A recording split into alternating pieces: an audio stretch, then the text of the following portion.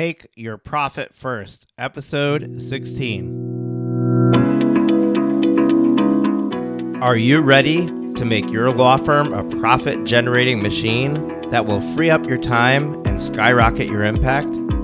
With more than 2 decades of business growth experience and having proven that you can be successful while prioritizing your family and your impact, introducing the Profit with Law podcast. I am your host, the creator of the Firm Differentiator 10X Effect, Moshe Amsel.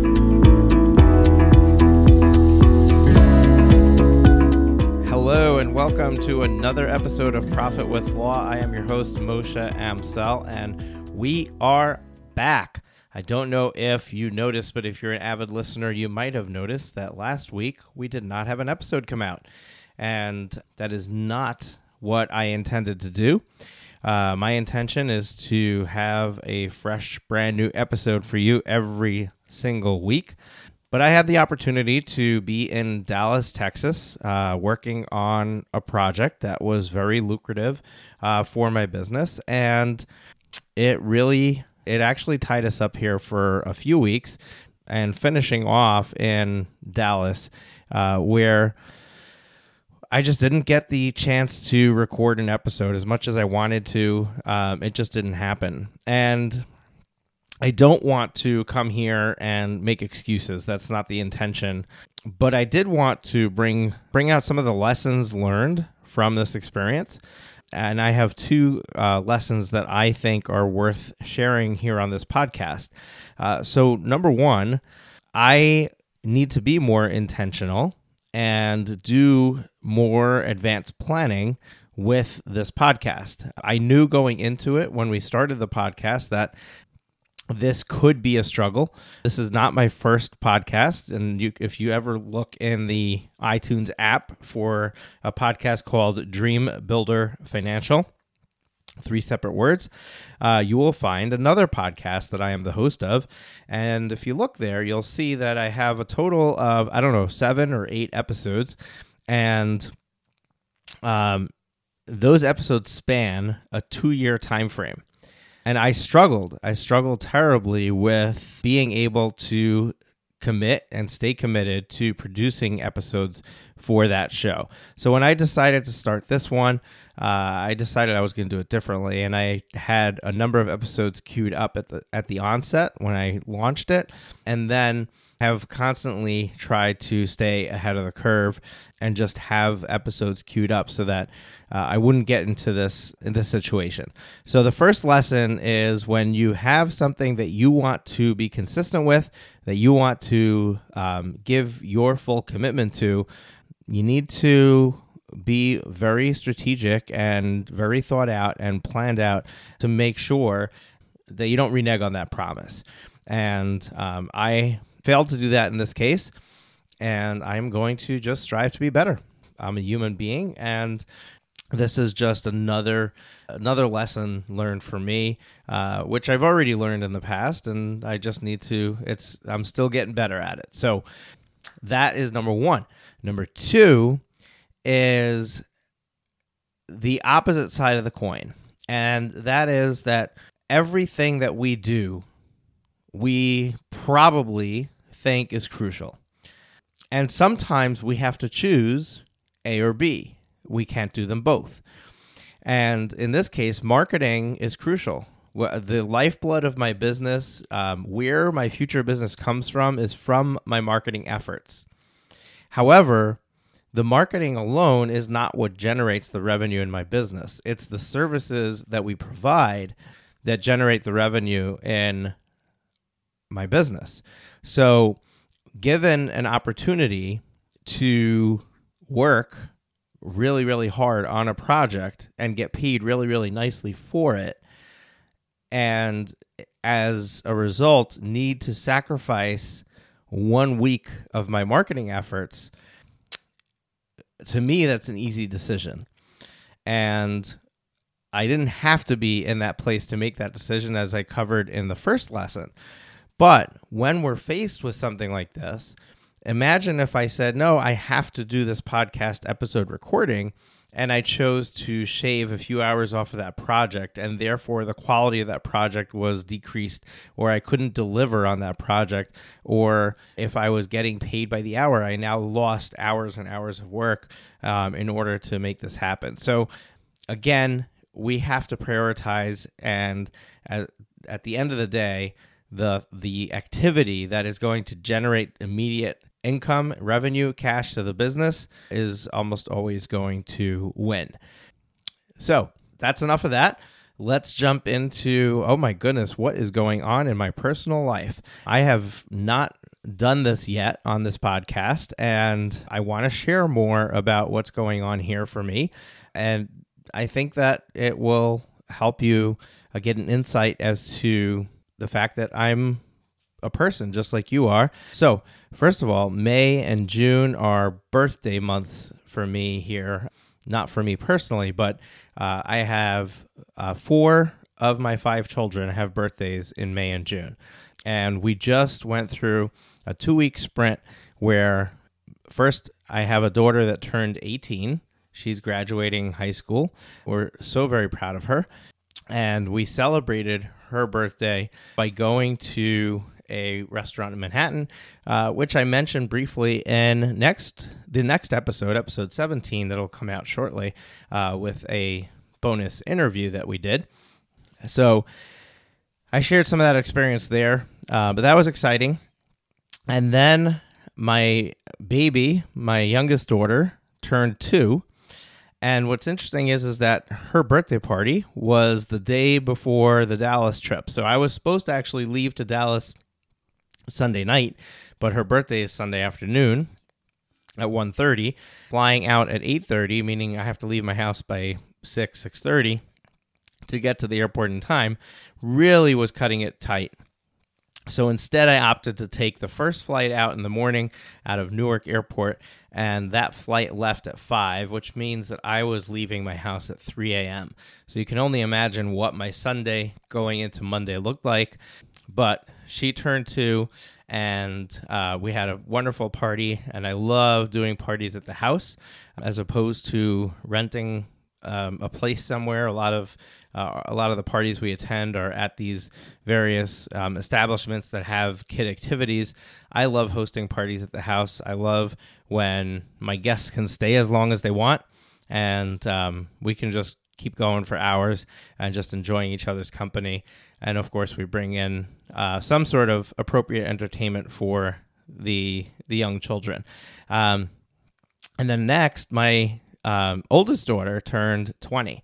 So in one of the first episodes of this podcast, I told you a little bit about myself, but I've got the older kids and I've got the younger kids. So my oldest turned 20. I'm really proud of her. She's a college student, and she also works here at the business with me, and that's an extremely enjoyable experience. So we had all these birthdays going on, which keeps us on our toes and is extremely exciting.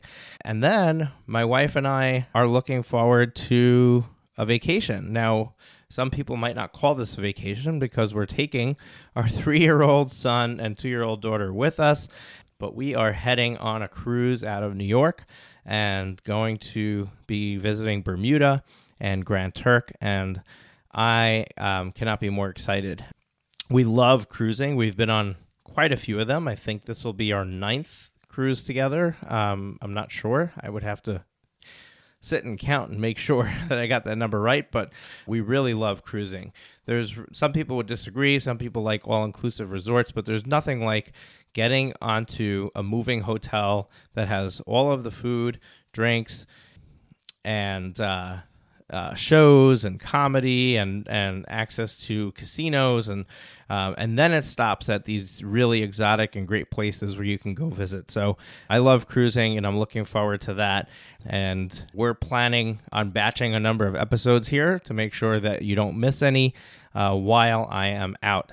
So hopefully that'll all work out the way it's supposed to, and you guys will continue to be able to hear my voice even while I am riding the waves. But why am I talking about vacation? So other than sharing it with you, I'm not trying to brag or anything. The reason I'm sharing it with you is because I think vacations are really important. And I think that as business owners, as entrepreneurs, it's even harder to take that time off because we don't get paid vacation, right? We're not being told you can take X number of days a year. And we get into this zone where we think that we can't leave. Either if you're a solo attorney, you might think I can't leave because I'm billing for my time. If I'm not working, then I'm not earning money. So that's a very real situation. The second scenario would be where you have staff, but you haven't grown to the point where the staff is operating independent of you. So therefore, you're concerned that if you're gone for a period of time, that the staff, not only will you have to pay the staff while you're gone, but they might not be as productive as they should be because you're not there to oversee them. And then finally, if you do have staff that is doing the job, your role is probably that of bringing in new business and all kinds of other things. And then it just becomes very difficult to find the right time to be able to pause whatever efforts that you're making to be able to go and take that vacation. However, taking that time gives us a few different things. Number one, it helps us with our personal mental state. There's only so much time that we can be on, that we can have that switch turned on, and we can be chugging along and moving forward and be absolutely productive.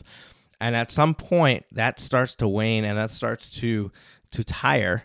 And if we don't take time to recharge, then our own efforts, our own production is going to diminish. It's going to become weaker and less productive, and the results will be obvious in our business. So we'll end up working harder to achieve less results. So if you think about it that way, then taking that time to reset your personal mental state and to reinvigorate yourself, that is actually part of building your practice. That's part of building your business. The second piece is quality family time. And whether you're a family of one or you have a spouse and kids, taking time and spending time with your loved ones, and even if that loved one is just you, spending time with your loved ones is part of why we do this, right? And if not all of why we do this. And if we can't take that time to spend with them, we're losing an opportunity.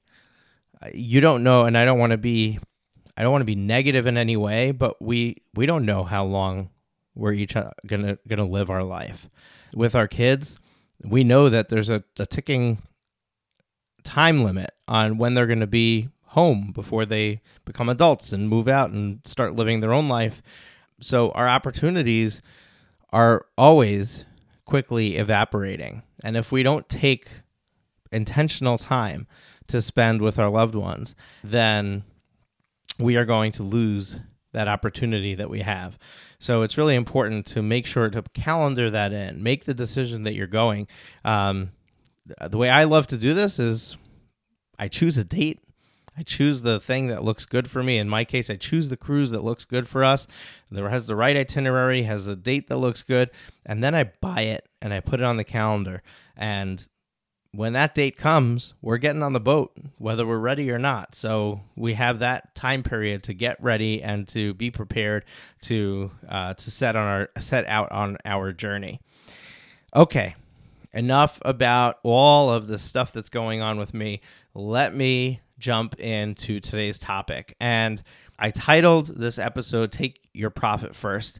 And some of you may recognize the words profit first. There's actually a book by Mike Michalowicz called Profit First. And really today's episode, as well as not the next episode, which is a bonus, but next week's episode, are going to be delving into the details of that book, the Profit First system.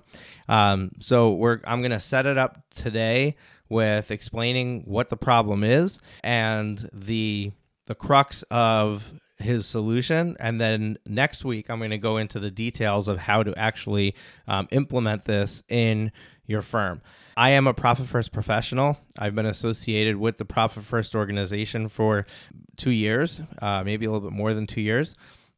And their office is not far from me, so I know and have sat with Mike Michalowicz personally, as well as Ron Saharian, who's running his Profit First professional side of the business, and there are other team members there. So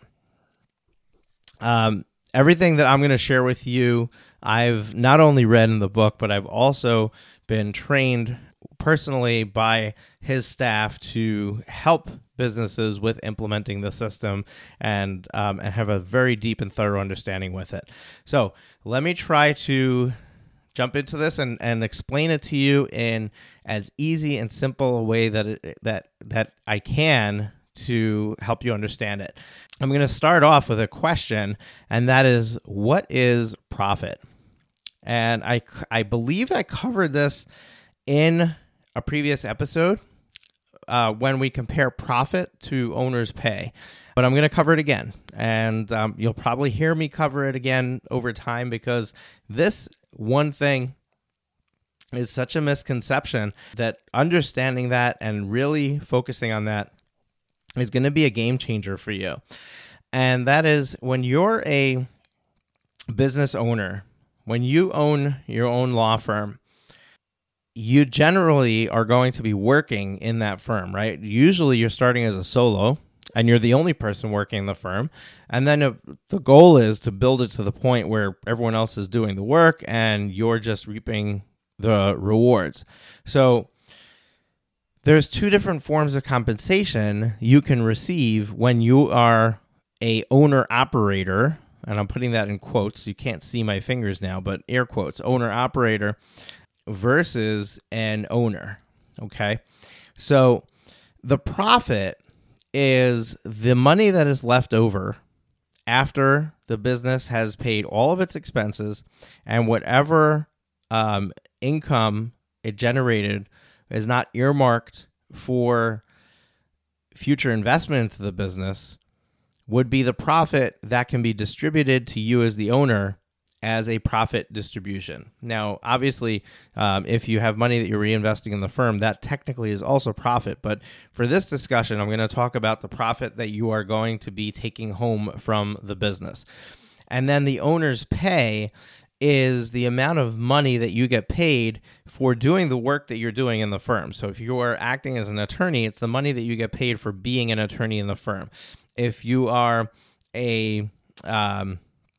if you are just doing sales, then it would be what you're getting compensated for being the salesperson in the firm. If you are just running the firm, then basically you'd be getting paid for being an operations manager in the firm. And if you're doing all of the above, you're getting paid for all of the above.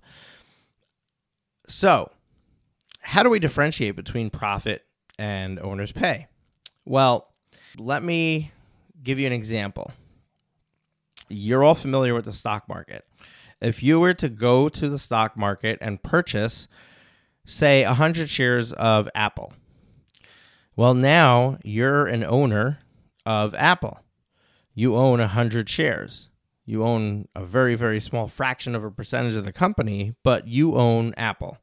And when Apple pays a dividend, you get that dividend whether you ever stepped foot into an Apple store, an Apple corporate office, whether you even own an Apple device. It's irrelevant because you are an owner of the company.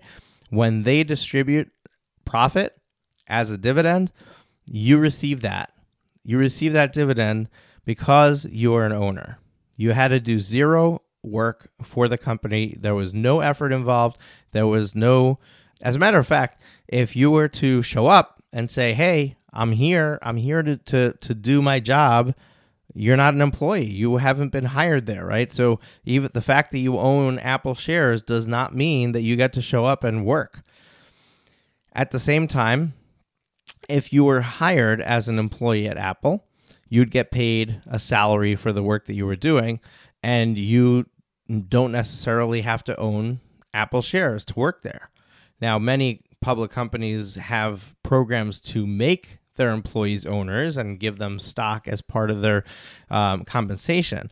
But that's not what I'm referring to. But there's no requirement to be an Apple shareholder when you get hired, and there's no requirement to stay an Apple shareholder to be an employee there. So these two are completely independent. And another great way to look at this is if, let's say you were going to turn around and sell your law firm. When they go to value your firm, anybody who's going to buy it, when they go to value your firm, they're going to look at it and they're going to say, okay, you're producing $100,000 of profit a year. However, you're working in the firm. So if I were to have to go hire somebody to replace you, and that person doing the same functions that you're doing, I'm going to have to pay $80,000 to. Now that $100,000, instead of it looking like you're a $100,000 profitable firm, you're only a $20,000 profitable firm because $80,000 is your salary. $80,000 is your owner's pay. $20,000 is your profit. And obviously that is going to deeply decrease the value that you might have thought your firm was worth. I don't want to get into firm valuation on this episode. That's completely not where I'm heading. But I did want to differentiate between what is profit and what is owner's pay. So I went through explaining that through stock ownership and also through valuing your business. Now, another way to look at it, profit is the reason for owning a business. When you started your law firm, did you say, geez, how can I get a job where I am my own boss, and but I'm still on salary and I still get vacation time, and that's it, right? That's not why you started your firm. You started your firm because you know that the sky's the limit, that you can, based on your efforts, create something much bigger than yourself by growing your law firm. So your reason for owning a business, your reason for starting a law firm is to create profits for yourself, not to create owner's pay. If it was to create owner's pay, if it was to create a paycheck, then basically it would just be a job. It's just a replacement of a job, and instead of reporting to someone else, you're reporting to yourself. So what's the problem that we have as law firm owners? What's the problem that we have as business owners? The problem that we have is we get into this situation where we don't have enough cash. And this can plague any size business. So I'm not just talking to solos. I'm not just talking to the $2 million, $3 million firm. It could be a $10 million firm. It could be a $100 million firm. At the end of the day, cash issues plague every business. And at some point, there's not enough cash, and some of them, it's a vicious cycle where we're constantly chasing the lack of cash. And we're moving money between personal accounts and business accounts and borrowing from this credit card to pay off that credit card. So many of my clients have been worried every 2 weeks. How am I going to make payroll? And they're trying to move things around. Can I figure out how to, quickly bill somebody who I normally wouldn't bill except once a month, but now I'm going to bill them every 3 days because I'm trying to bring in the cash that I need. The cash is in a trust account, so now I can only take it if I did the work. So now we're going to push our staff to increase the billing, do the invoice cycle earlier so that we can take that cash out, and so on and so forth. This is the problem.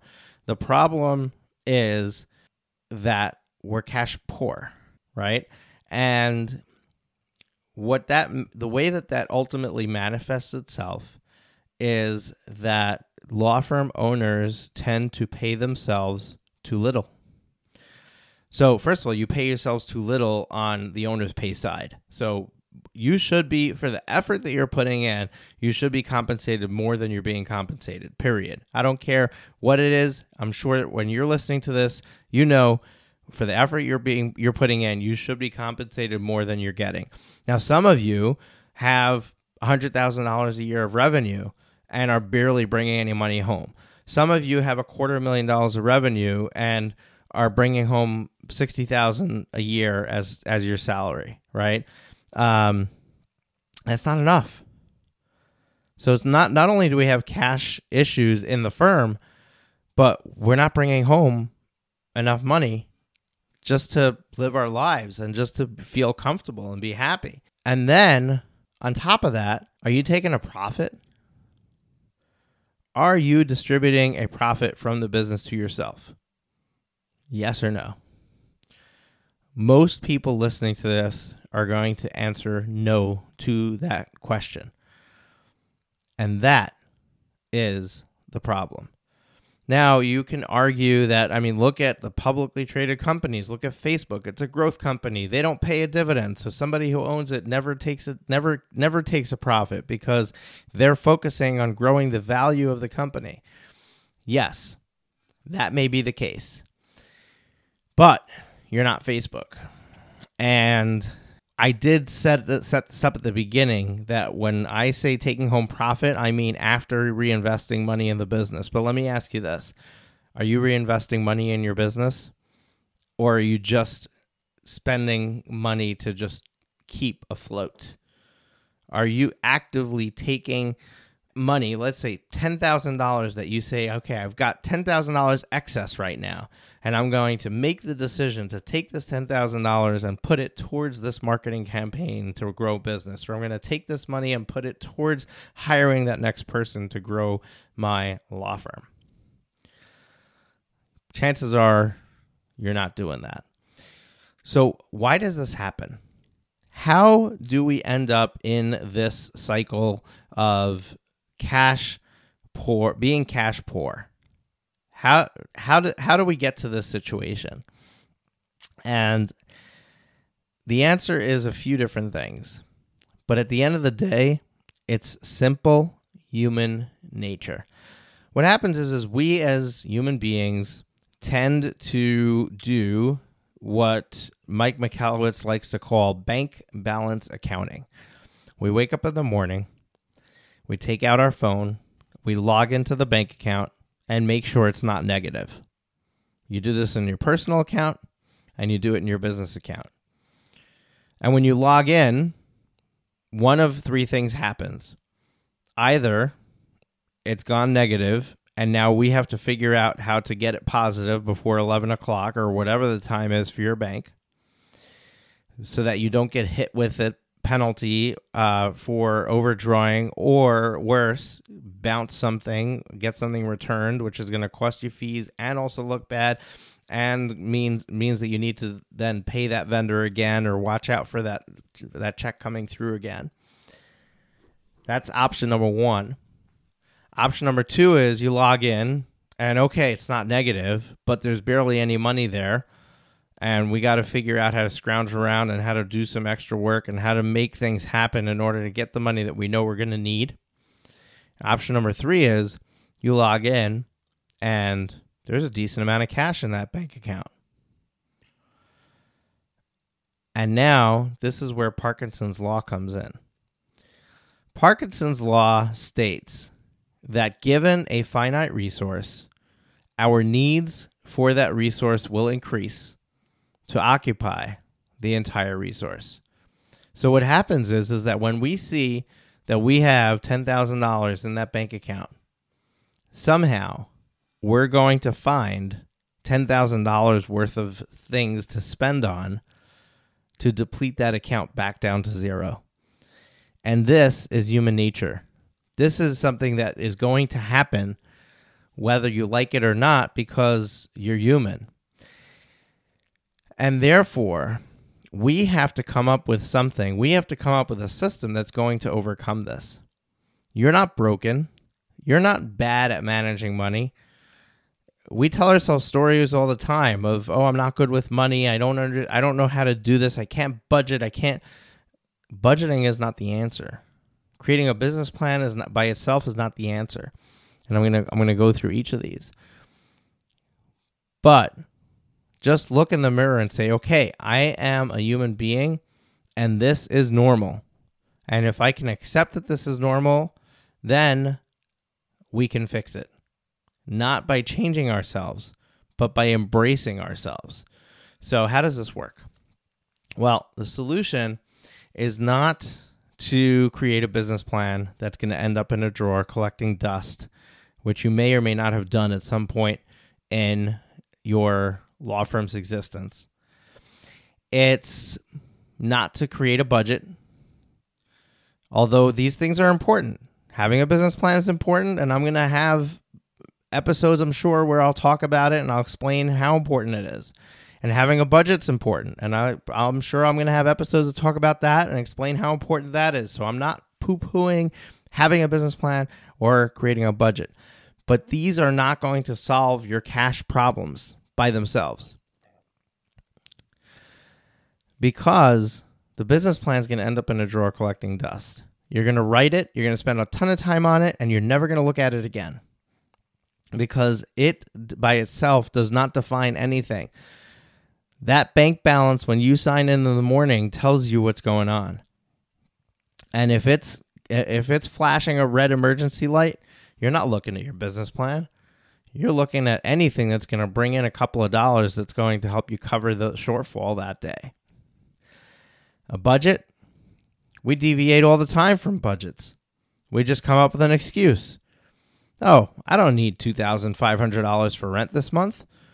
We're going to change that to $2,000 a month. So we're in a lease for $2,500? Who cares? Let's move this $500 because we need to purchase a computer today. And we're going to spend $500 on that computer. And when the rent comes due, oh well, surprise. It actually is $2,500. We got to move something else around. And that's the game that we play. We play mindset games with ourselves. If you were disciplined enough to create a budget, chances are you're not sticking to the budget. Because if you were, you wouldn't have this cash issue, right? So, but the reason budgets don't work by themselves is because it works against human nature. When we're trying to work against human nature, it takes extreme effort, extreme discipline to overcome that. So, what's the solution? How do we fix this? It's very simple. We take the profit first. It's so simple that it almost doesn't make sense, right? Well, if I didn't have enough money for it before, how am I going to have enough money for it now? Well, think about the 401k industry. 50 years ago, it didn't exist. And people weren't capable of saving for retirement.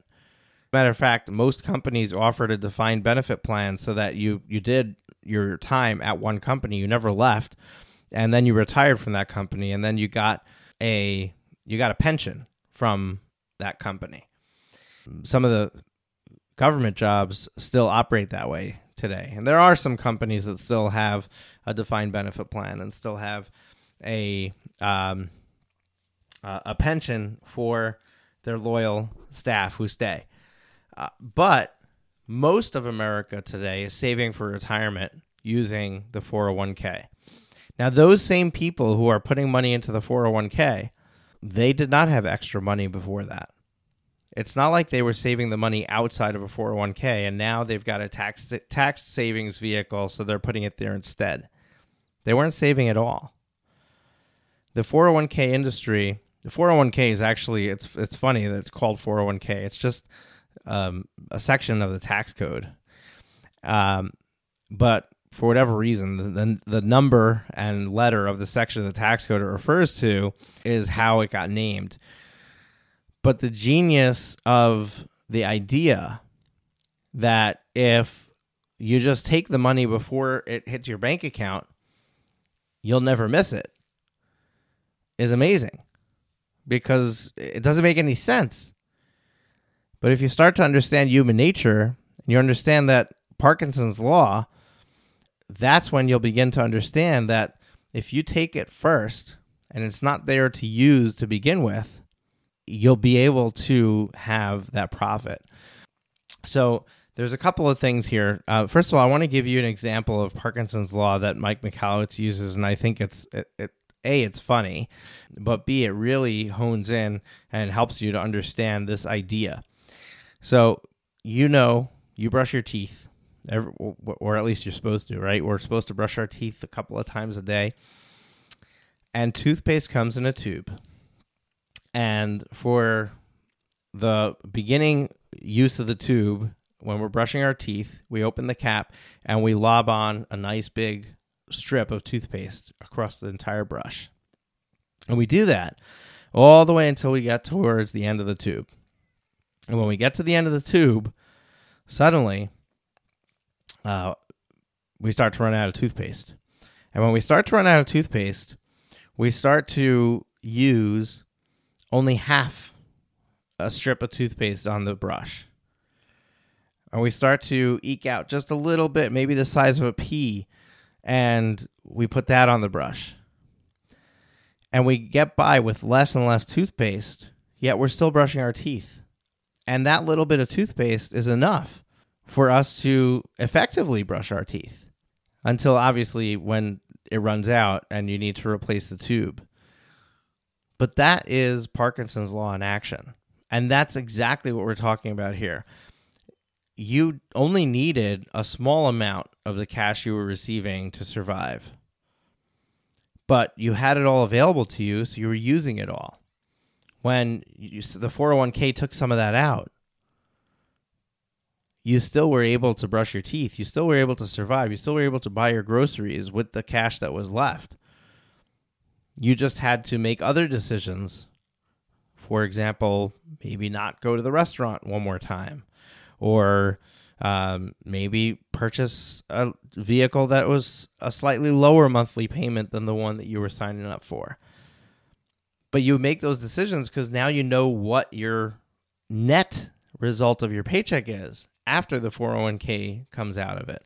And people don't walk around thinking, oh, I'm taking out $200 a paycheck for my 401k. I want to buy a car. Let me undo that. Let me turn my 401k off so I can afford to buy this car.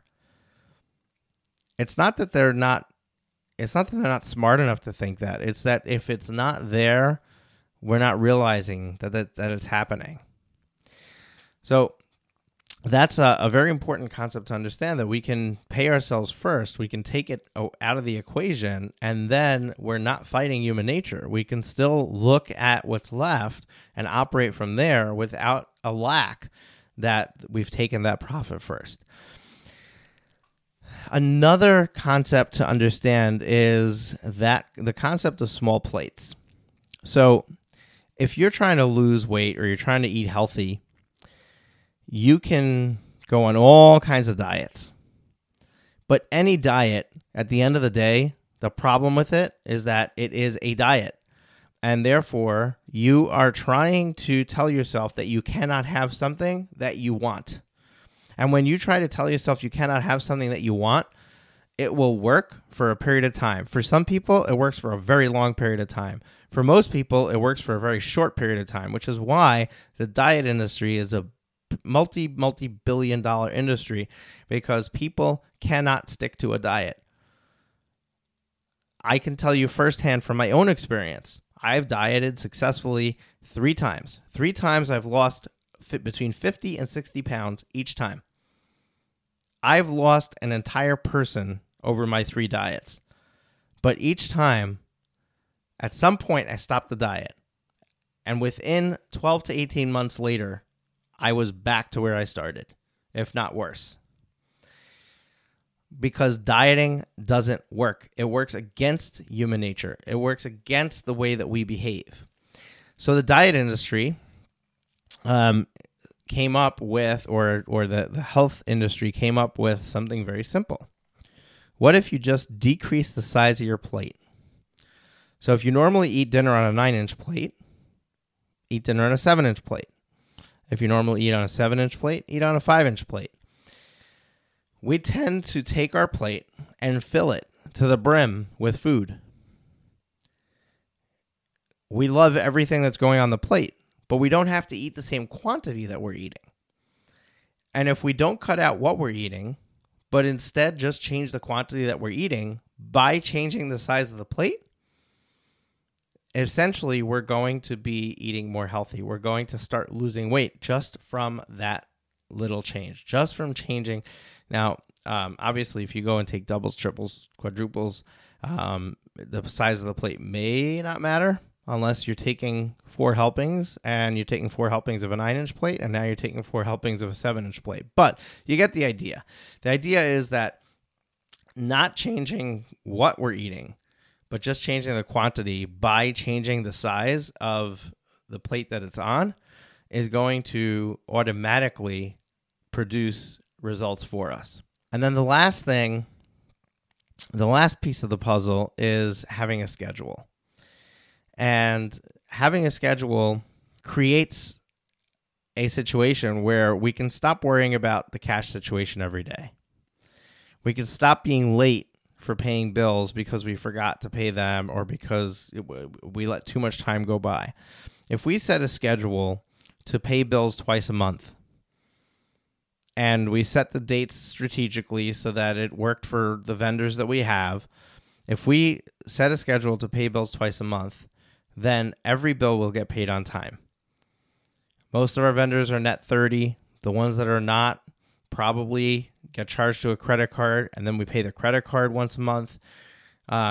Most bills can be paid once a month, and there's enough time from when we get the bill that we'll have a cycle where we're paying bills and we'll be able to get that bill paid. So much time and productivity is lost in either doing this too frequently or not doing it enough. And by creating a schedule, we're making sure that it's on the calendar as an appointment. It's not interfering with anything that we would be doing because we made sure not to book anything during that time. And by having a set schedule for doing it, it makes sure that it gets done and gets done properly. This that I just laid out, this is the Profit First system. It's a system that uses the very behavior that you're accustomed to fix the cash problems you face today. There's no dieting, and it just works beautifully. It works using small plates, as you'll learn in next week's episode, by using multiple bank accounts to allocate the income coming into the firm to the various appropriate categories to make sure that you're not getting yourself into trouble. And I can't wait to share the details of that system with you next week. Now, before you leave, I have a couple of offers for you. First of all, I have a Profit First cheat sheet. It's basically this 3 or 4 page document that walks you through the entire Profit First system.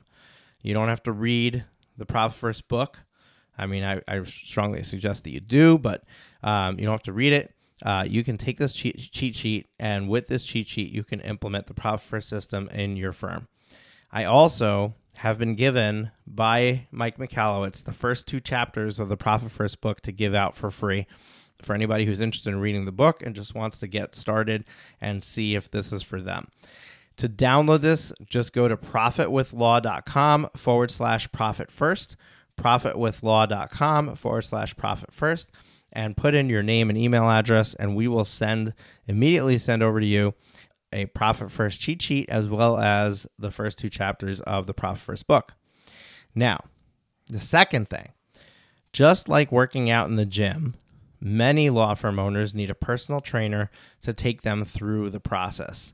Some people only need to learn the routine, and then they can do everything on their own, while others need continuous guidance. Only you know which one of these people you are.